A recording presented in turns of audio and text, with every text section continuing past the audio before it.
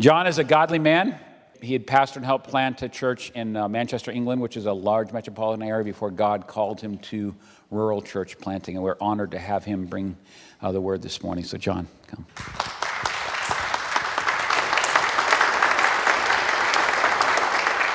Thank you, David. It's a delight for me to be here.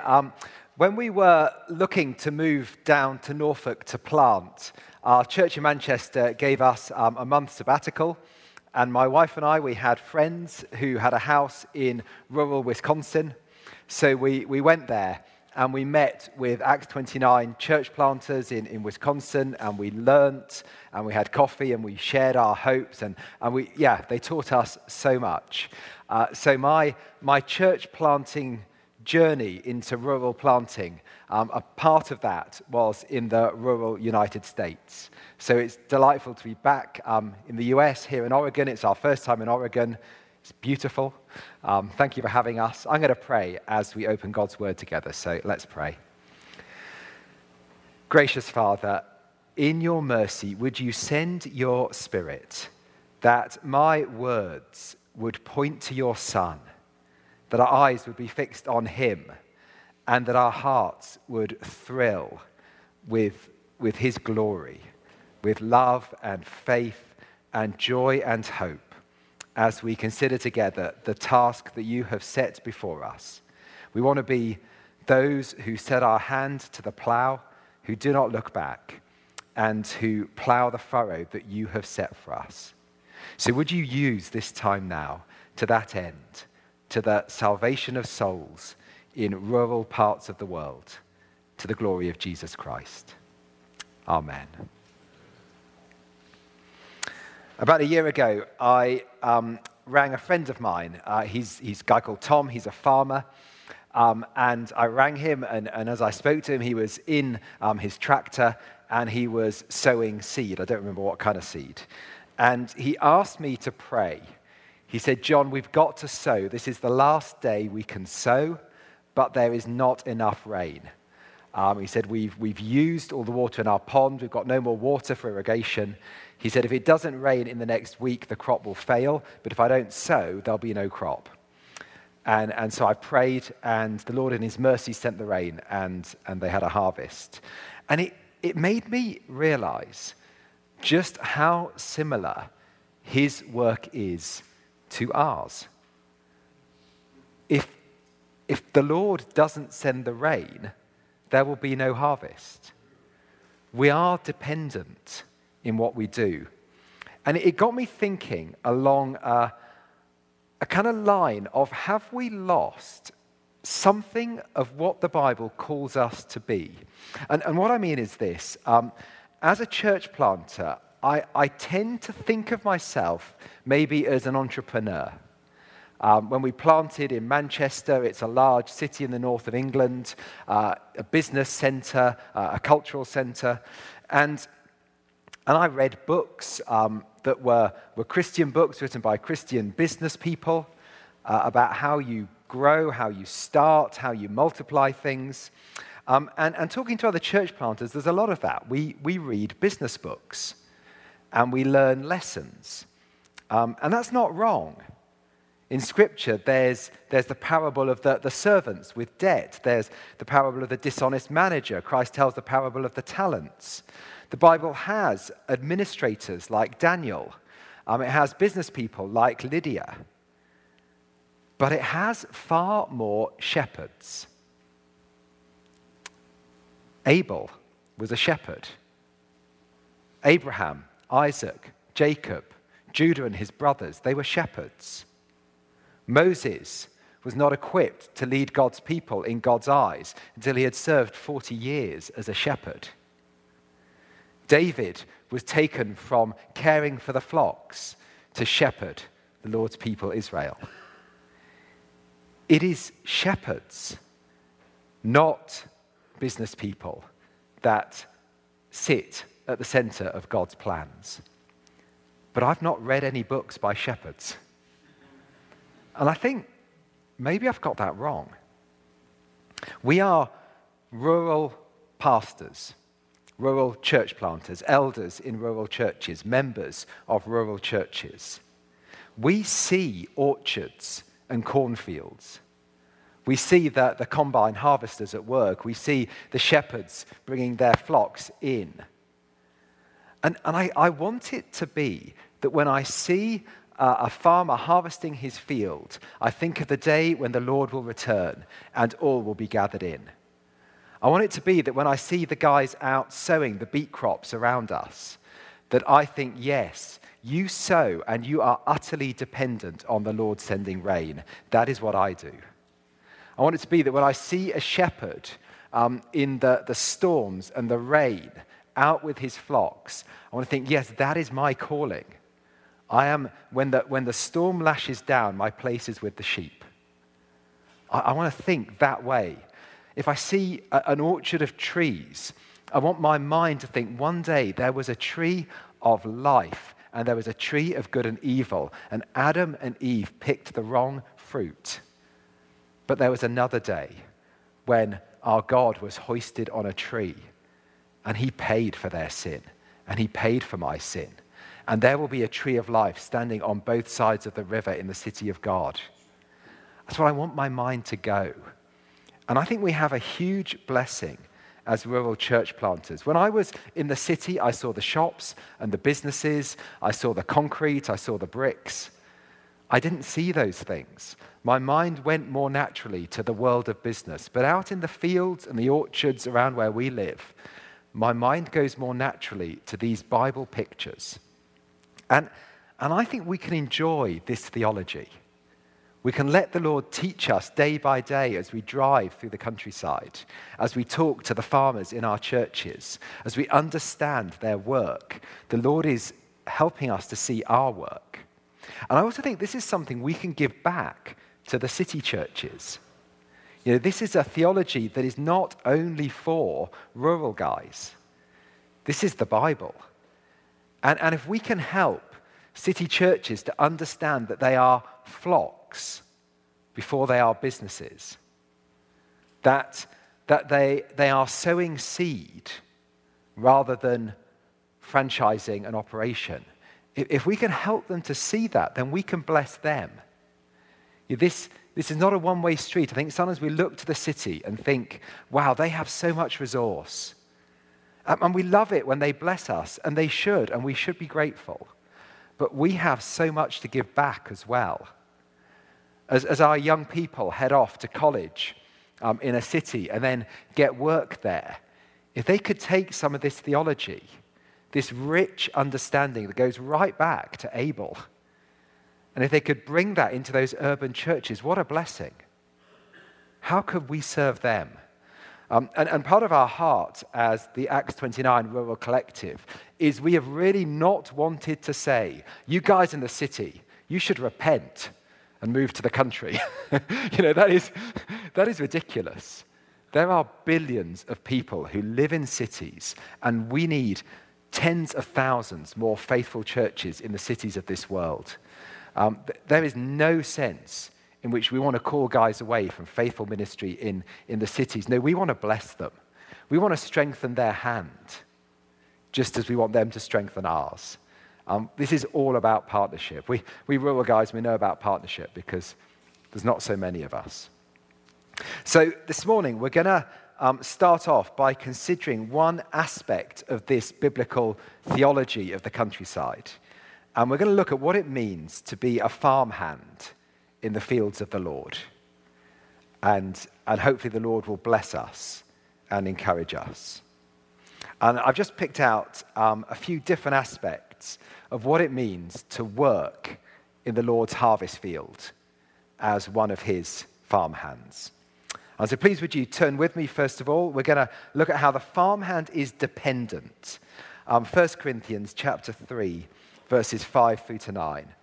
We'll look at how the farmhand is dependent. This picks up on my conversation with Tom. Let me read 1 Corinthians chapter 3, verses 5 to 9. What then is Apollos? What is Paul? Servants through whom you believed, as the Lord assigned to each. I planted, Apollos watered, but God gave the growth. So neither he who plants nor he who waters is anything, but only God who gives the growth. He who plants and he who waters are one, and each will receive his wages according to his labor. For we are God's fellow workers. You are God's field, God's building. God gives the growth, not us. There are church growth books that are based on business techniques, and there are useful things in them, but they cannot give the growth. God gives the growth. And we know that. We know that it is the gospel that is the power of God unto salvation. We are so familiar with that, and we should be. But the truth is that we forget it. We will look out on a Sunday and we see our congregation, the church I pastor. We have about 35 adults, about 10, 15 children in our membership. And it is a small room. And it is so tempting to think, what could I do to make this crowd bigger? What techniques could I use? And I remember a few years back thinking, the Lord brought me to a place where I was thinking, well, I'm not sure the gospel is working, but I am sure that nothing else will. So I'm just going to stick with the gospel. I've tried everything else, and Paul tells me it's the power of God unto salvation, and even if I don't see that, I'm pretty sure nothing else is the power of God unto salvation, so I'm just going to keep going. And I think it's in some ways easier for us in rural areas, because there are techniques that can attract believers from someone else's church to my church. But where we are, there isn't another church. There's no other flock that I can go sheep rustling in. And so that temptation is removed.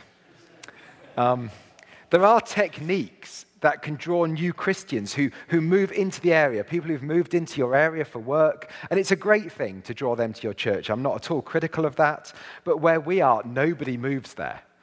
When we were in Manchester, we grew from a core team of 7 to about 50 in the first couple of years.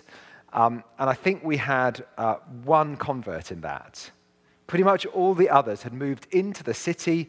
They were keen, they were Christians, they wanted to be part of a church plant reaching the lost. I was glad to have them. But it looked like for the UK, that looks like exciting growth. In Norfolk, first couple of years, we grew from 12 to 10. A couple of years later, there were 15 of us. There was 1 convert, same number of converts, and it felt tiny. You see, in terms of God's kingdom, we'd seen the same growth. In terms of the church size, I felt like a failure. But in God's grace, it meant that we prayed.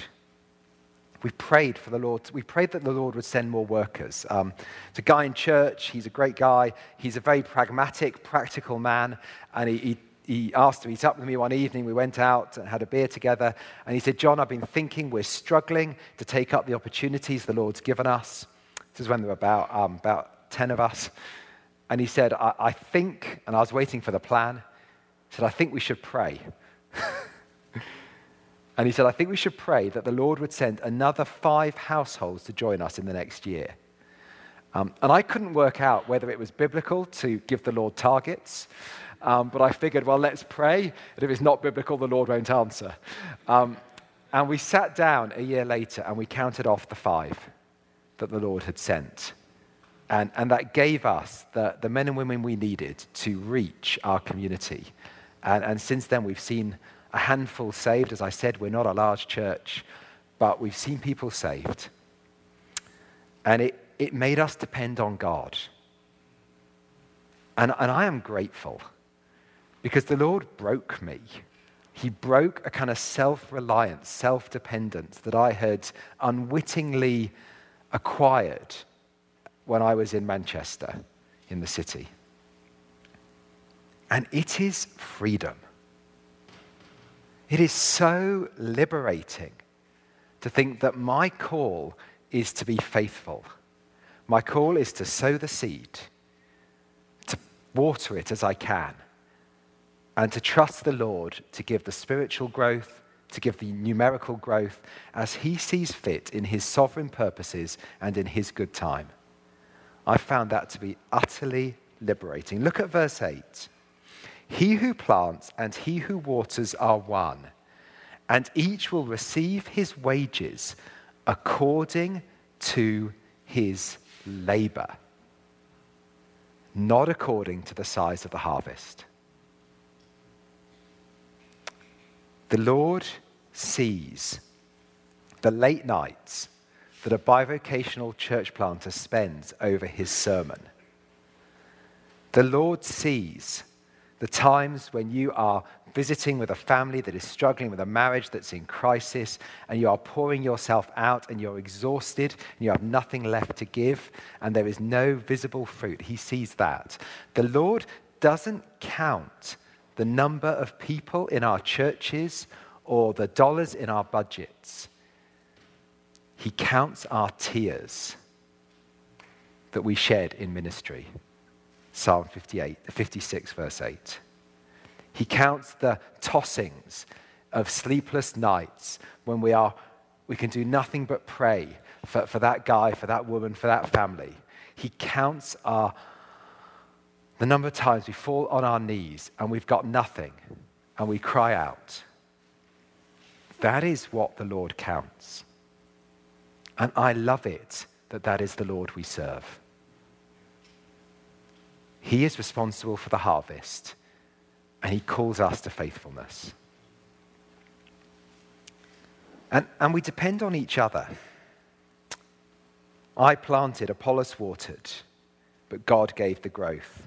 Farming in Paul's day was much more labor intensive than it is today. You needed a crew to plant the seed, another crew to harvest the crop. It was hard work and a lot of people were involved. Church planting today is still as labor intensive as it was in Paul's day. We need a team. We need plural elders. We need a church that is family to us. We need to be known in our churches. A year back, I was really struggling over the winter. I was having some really low episodes. I wasn't in a good place, and I was sharing it with my community group. And one of the men in our community group, he said, "John, this isn't your problem. This is our problem. And we need to work together on this." My elders, they gave me time, they gave me space. I was loved by a church family that looked at my weakness and said, "We want to be with you in this. We don't expect our pastor to be strong.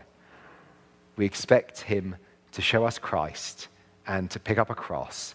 And we expect him to be weak because we understand sin and we understand humanity. We understand that this is a vale of tears. We need to be known. We need to be together." Jesus Christ served his Father in the power of the Spirit. The only point he did it alone was when he was forsaken on the cross, so that we need never be. The Spirit is with us. Christ is our Lord. God is our Father, and he calls us to work together. We need each other. We need friends locally. We need to be one. Isolation is deadly in ministry. It's fatal. We sometimes see success and we believe the lie of Satan that I am the reason for the success. It's my gifts, it's my greatness, it's my personality, it's my looks, it's my charisma. And it destroys us. We want to be the great solo leader. Well, the great, powerful one by himself in Scripture is Satan. He goes it alone. Our Lord never does. We worship a God who is Trinity, 3 in 1. If we want to go it alone, we are walking the path of the father of lies. But more often it just leads to bitter disappointment, to a sadness and an anger that that destroys us, that consumes us because we cannot share it, because we won't let others bear our burdens, we won't let others speak the gospel into our lives because we so want to look strong and like we've got it under control and like we're in charge. And we turn to self-medication with alcohol, with drugs, with late-night TV, in the arms of another woman, whatever it might be. We need brothers and sisters. We need fellow laborers because they remind us that we need God. And if you're in that place, then maybe the Lord's brought you here today to have a conversation with a brother over coffee or over lunch and say, you know what that Brit said earlier, I'm really struggling. I'm trying to go it alone and I'm hurting and I need you to pray for me and I need you to speak the gospel into my life and I need you to ring me in a week and tell me how I'm doing. And if a brother says that to you, then you're going to do it, aren't you? Because you know how hard it is. Because the farm hand is not the farmer. See, the Bible uses the language of farmer, but just as elders in the church, we're shepherds, but we serve under the shepherd. The sense in which we are farmers is that we serve the farmer. That's why I've called us farm hands, because I kind of like that picture. We are not the farmer. Turn with me to Matthew chapter 9, verses 35 to 38. I guess many of us will be familiar with these verses. They're a great promise. Matthew chapter 9, verses 35 to 38. And Jesus went throughout all the cities and villages. I find that interesting, that the Lord thought it worth spending time in the villages. Jesus went throughout all the cities and villages, teaching in their synagogues and proclaiming the gospel of the kingdom and healing every disease and every affliction. And when he saw the crowds, he had compassion for them because they were harassed and helpless, like sheep without a shepherd. Then he said to his disciples, "The harvest is plentiful, but the laborers are few. Therefore pray earnestly to the Lord of the harvest to send out laborers into his harvest." He is the Lord of the harvest. Isn't that encouraging? We are not in charge of the field. We are simply responsible to pick up our scythe and bring in what he has apportioned to us. And if you are lonely in your labor, then here is the most beautiful command. Pray to the Lord of the harvest. I was lonely in my labor, and he has sent me 3 elders, one who's come up from within the church, the other 2 who moved purposefully to join me. And they are brothers who share my life, who have my back. They messaged me about an hour ago to say they were praying for us today. They are fellow laborers, and I am not lonely in my labor. It is beautiful to have guys alongside you. And God promises them. Isn't that an amazing promise? Because he's the Lord of the harvest and we're not.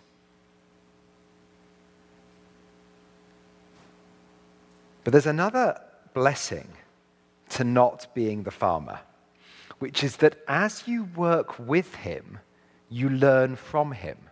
We all know the value of spending time as an intern or an associate pastor or whatever it might be, learning from a wiser, older man.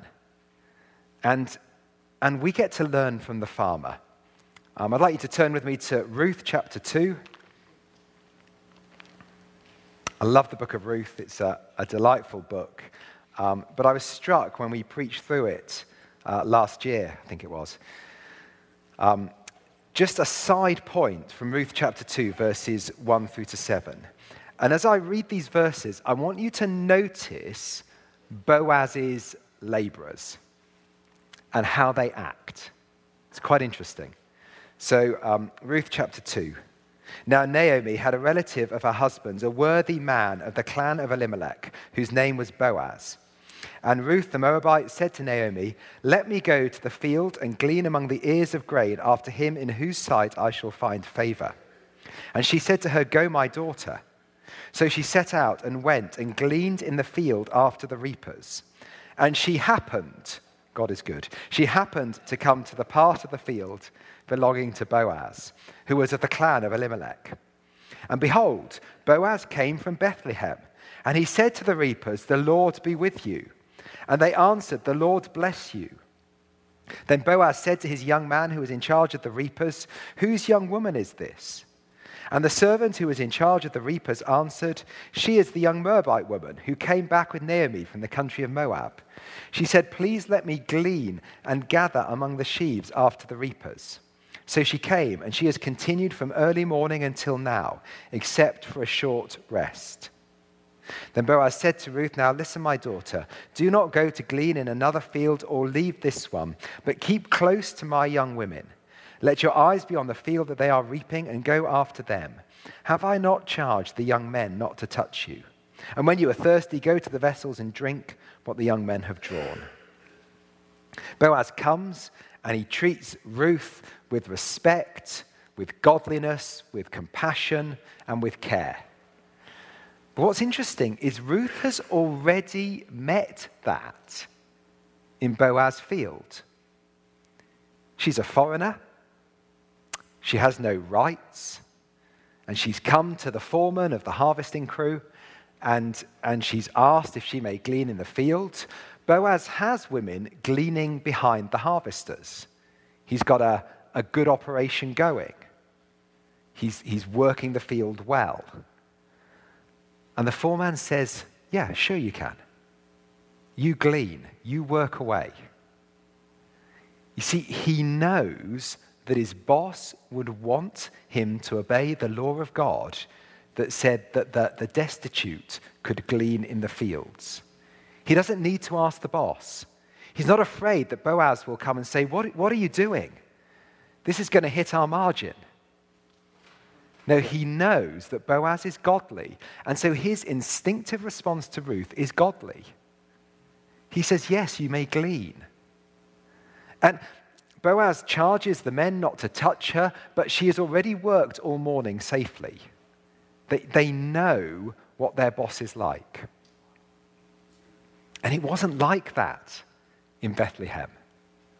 Later in the chapter, Naomi says to Ruth, "It is good, my daughter, that you go out with his young women, lest in another field you be assaulted." You see, Boaz's men have become like Boaz. As he blesses them in the name of the Lord, they return the blessing. When the young women went home from Boaz's field, they would have been tired from a day's labor, but they would have had smiles on their faces. That wasn't the case for the women in other fields. When the men went home, they could look their mothers or their wives in the eye.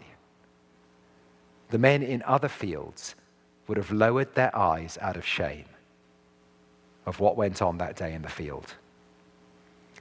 You see, Boaz's men got to become like Boaz.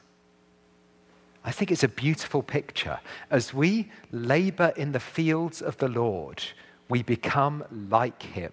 Our instincts become his instincts. We respond to sin with compassion as well as judgment. We show mercy and love and kindness. We persevere because our Lord perseveres with us. We go after the lost sheep because the Lord goes after the lost sheep. Our instincts become like his. We become farm hands like the farmer. And we become those who understand sowing. We come to understand what it means to sow in the fields of the Lord. We grasp that the seed is good. It is the gospel of Christ, the very word of life. But that the soil, as we know, is variable. Let me read from Matthew chapter 13, verse 1.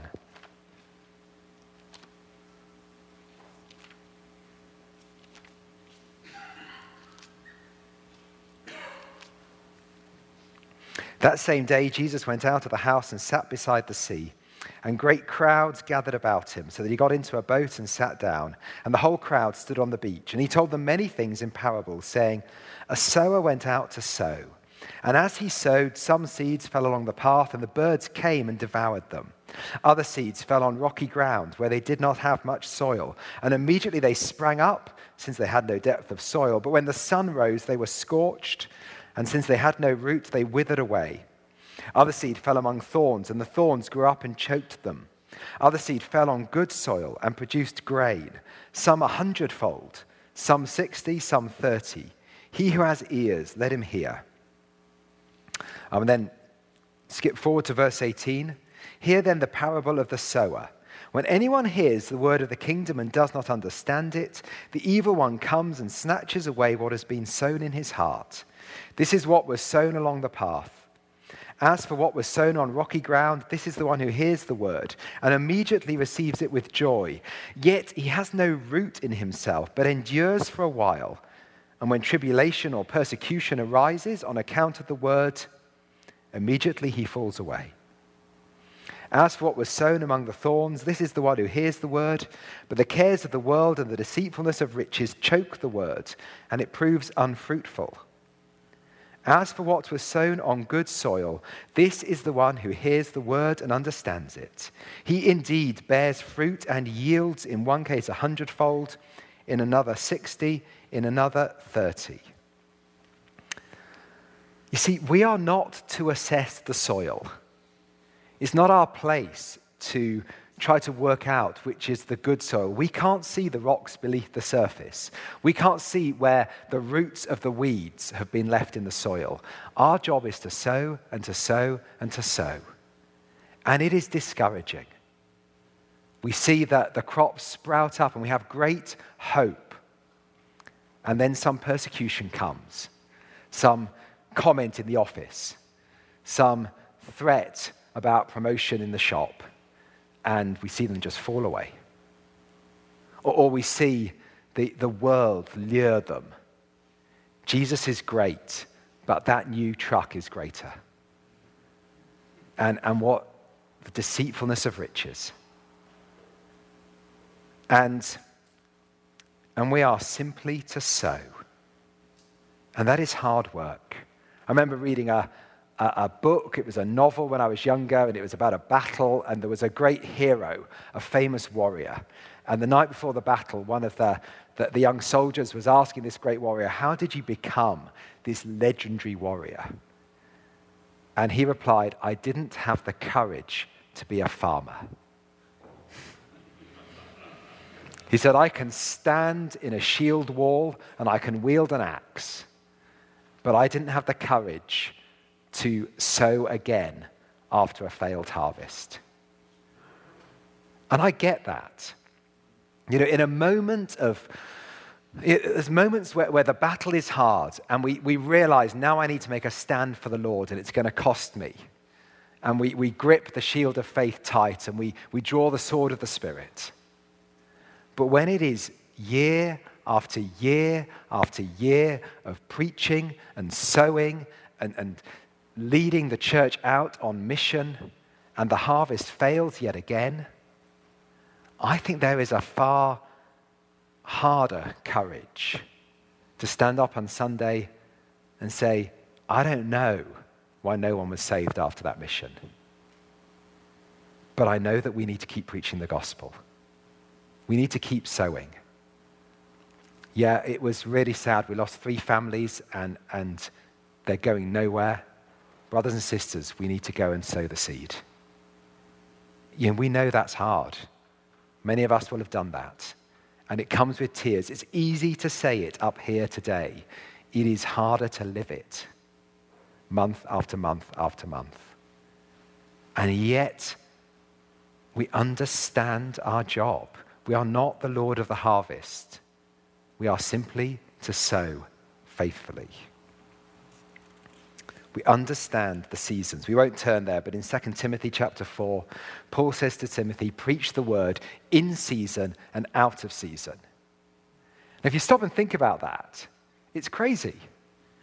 Say to a farmer, sow seed in season and out of season. So it's the middle of winter. So he's going to go, you're crazy. Might as well just burn money. But we don't know the season. I think that's the point. Just as we don't know the soil, actually we don't know what season we're in. And we are called simply to sow the seed, to understand the seasons. There will be seasons of harvest, and let's enjoy them. But often we are simply to sow and sow and sow and sow and pray that there will be a harvest. There are some of us in this room who will never see a season of revival, a season of great harvest, a season where we preach and the church goes out and we baptize 20 people in the local creek the next Sunday. Many of us will not see that. I've not seen that. It's been ones and twos. I'd love to see it. Of course I would. We should. We should pray for it. But that is the Lord's decision, his timing, his harvest. I'm simply to sow and to sow and to sow.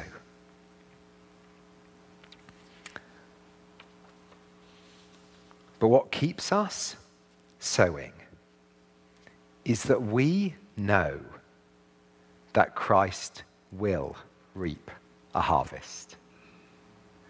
And as we sow, we do so maybe discouraged, but not bitter, not cynical.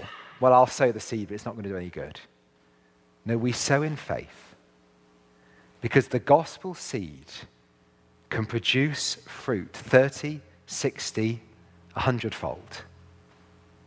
I love it that Billy Graham was a farmhand and he heard the gospel, and that gospel seed produced fruit. We don't know what the Lord might do with our seed. We don't know. And yet we do know that at the end of the age, when the harvest is brought into the barn, there will be a great multitude from every language and tribe and tongue and nation.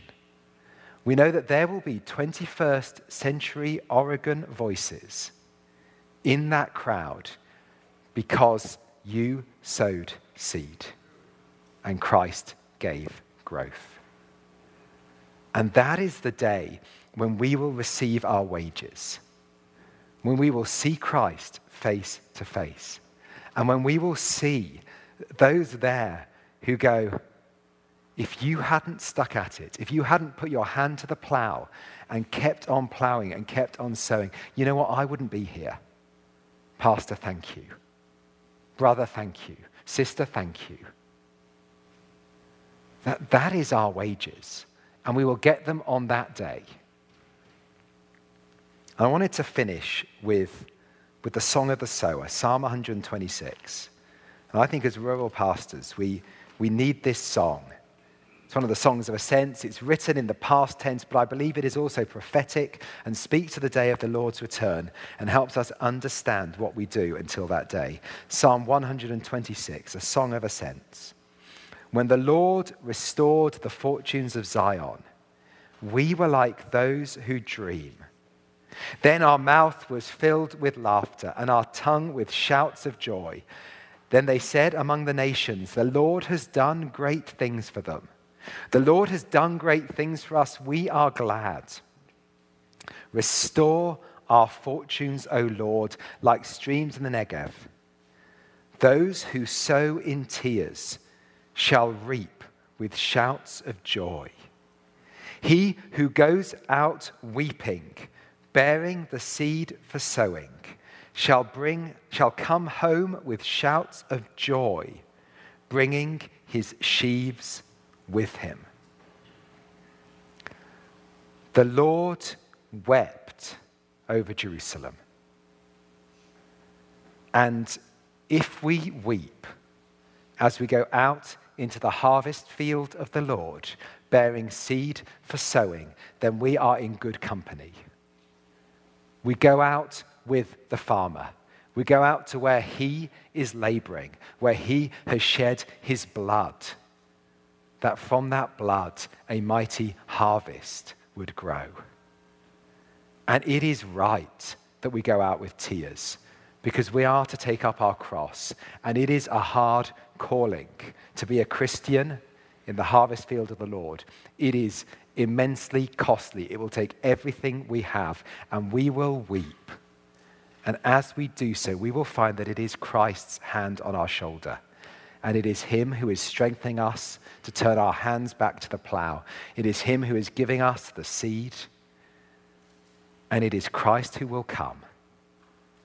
And on that day, we will look at the harvest, and he will wipe away the tears with his nail-marked hand, and we will shout for joy.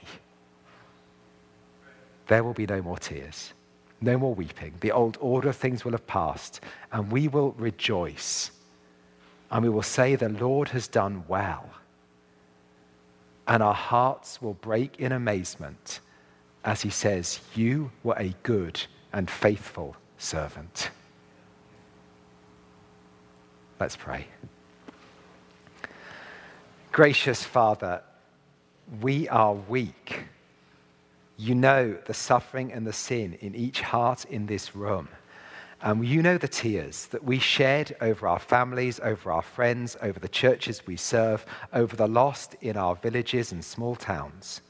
Father, we pray that you would set before us such a vision of Christ and of the day of his return that our hearts would fill with joy alongside the tears. That we would be those who, despite the tears, go out and sow again. That we would be those who do not cower in our beds after a failed harvest, but in the strength of your Spirit, plow up the soil and sow the seed. And when it fails, plow up the soil and sow the seed. Father, we cannot do that in our strength. There is nothing in us that can do that. And yet by the blood of Christ and the gift of the Spirit, we ask that you would do that in us and through us. That on that day, there would be thousands from rural Oregon, Washington, the other places that we're from, who would sing the songs of Christ, that we might shout for joy and say, Lord, you have done great things. Amen.